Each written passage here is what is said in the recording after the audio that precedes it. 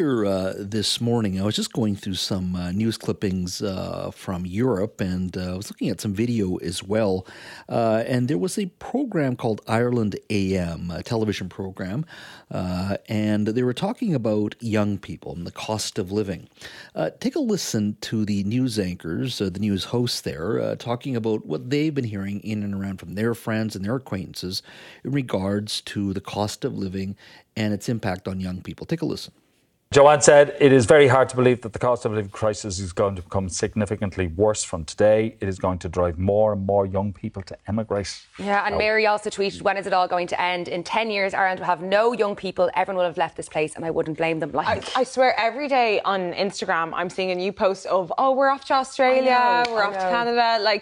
And it's really sad. It's getting to a point where there will be no young people left. Will the last one out turn the lights off? Yeah. Oh, honestly. That was from the television program Ireland AM. So I looked a little deeper into this, and there is significant challenges in Ireland. Average rents in Ireland have increased by more than 85% in the past 12 years alone. 70% of people aged 18 to 24 are now considering moving abroad because they think they would enjoy a better quality of life elsewhere.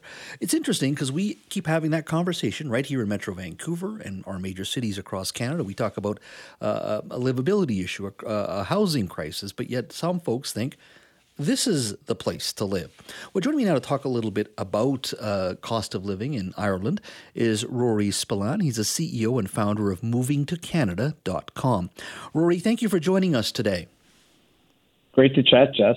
So, that is just one very short clip in regards to the broader conversation. What are you hearing about young people in Ireland and sort of their view on whether or not, they can build a life in Ireland?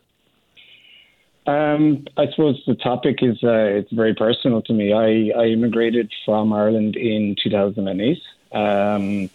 After making a career change after coming to Canada, I actually built a website called Moving to Canada, and I've empowered a lot of Irish people but a lot of people all over the world to move to Canada. So over the last 10 years, then the Irish population in Canada has exploded. So what's actually happening is we have free third level education in Ireland. We're educating our young people, but we're educating them to immigrate. So more and more young people are coming out of university and they're immigrating within 2 or 3 years of going through third level education. And inevitably they're opting to actually stay in places like Australia, Canada, and the Middle East and the UK. Why do they wish to leave Ireland? It's a great country. I haven't been there probably about 13 years. The people are wonderful, a tremendous history and culture. Why do they want to leave? What is happening in Ireland? What's driving them away? Yeah, well, we have a strong track history in immigration, right? Irish people have been immigrating to Canada in particular since I think it's the early 1800s. We were immigrating to Newfoundland to fish. But in more recent years, if you look at the last 50 years, Ireland has had a boom-bust cycle. So we have a history of kind of boom-bust cycles, and I guess the last great cycle ended with the global financial crisis. It coincided with 2008 when I actually moved to Canada, and I was sitting in Canada and I realized, okay, we're going to have a very high level of immigrations again. So I guess the reason why we immigrate, there is a historical reason that we're always curious about other cultures. We have a huge diaspora all over the world, but I think a lot of people just don't see a lot of opportunity in our country. As in David McWilliams, he's a famous Irish economist. He recently asked, he described Ireland as a country that is rich, but the people feel poor. So we have, we've a growing population right now. We've probably the youngest population in Europe right now. We've we've budget surpluses, but the country is kind of stifled by growth issues, right? Our infrastructure is very, very poor. We've a housing crisis similar to Canada. People are just finding that their money isn't going very far. And I think they're realizing when you compare it with the likes of Vancouver, you might be paying similar prices between Vancouver and Dublin, but you get a lot more money for your rent in Vancouver. And it's a world-class kind of lifestyle here, where in Ireland we're always battling the weather and we have infrastructure problems. And I think a lot of people just like to change, and they like there's a lot of job opportunities in Canada as well. And it's just the lifestyle is really attractive to young Irish people. So when people call you and reach out to you and they say, look, I want to move to British Columbia, I want to move to Vancouver or Victoria, you're telling them that, look, it's not cheap, but this is still a great place. Even though we keep saying we're in a housing crisis, we're in an affordability crisis, we have those challenges. They still believe this is still the place to be. Yeah, I guess it's all relative, right? The weather is a big one, as in people in Vancouver complain about the weather, but relative to Ireland, right? I just came back from a month in Ireland in June, and we had a week of sunshine, but then we had 3 weeks of just up and down weather, and it's very frustrating. So to young Irish people, having 4 months of sunshine is absolute bliss. Mm-hmm. There's great job opportunities here.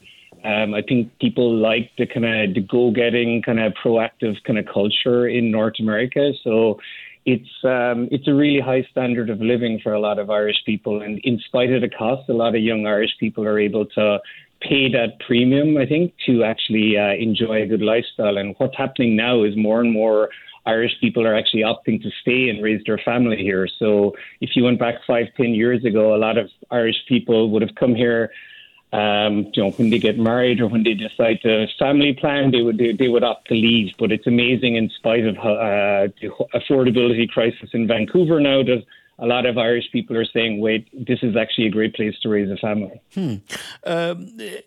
And, in regards to just Vancouver itself, there's been a lot of conversation lately about, we have too many international students coming here in the midst of a housing crisis. We are approaching 500,000 immigrants a year in 2025. In the 1990s, it was about 225,000 immigrants that would come to this country. There is, I wouldn't say a backlash, but there is a tremendous amount of concern in regards to how many people are moving here, even though we are an aging society and we need young people. But people are concerned as to the number of amount of outsiders that are coming here. What would you say to Canadians, as someone who is obviously a Canadian here, lives here and has lived here for a while, in regards to some of the hesitation that you're seeing out there in the public, whether it be immigrants from Ireland or India or China or the Middle East, wherever it may be? What would you say to Canadians who are a bit concerned at the level of outsiders that are coming?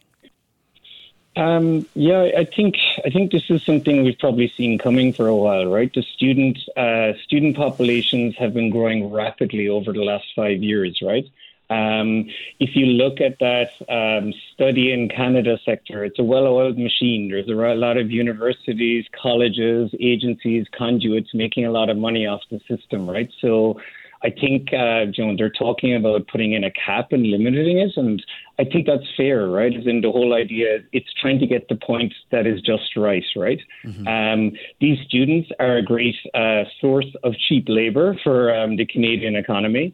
Many of them are staying on, as in, we're attracting very highly educated people and we're allowing them to stay in the country. So I think it's getting the balance right. Inevitably, when we've gone through a record interest rate hike cycle, people start looking around, and when the economy starts to slow, you look at the aliens next to you, and you kind of go, well, things are fine until these people came. So we saw that in 2014 when the Canadian economy kind of slowed down, or when oil prices corrected.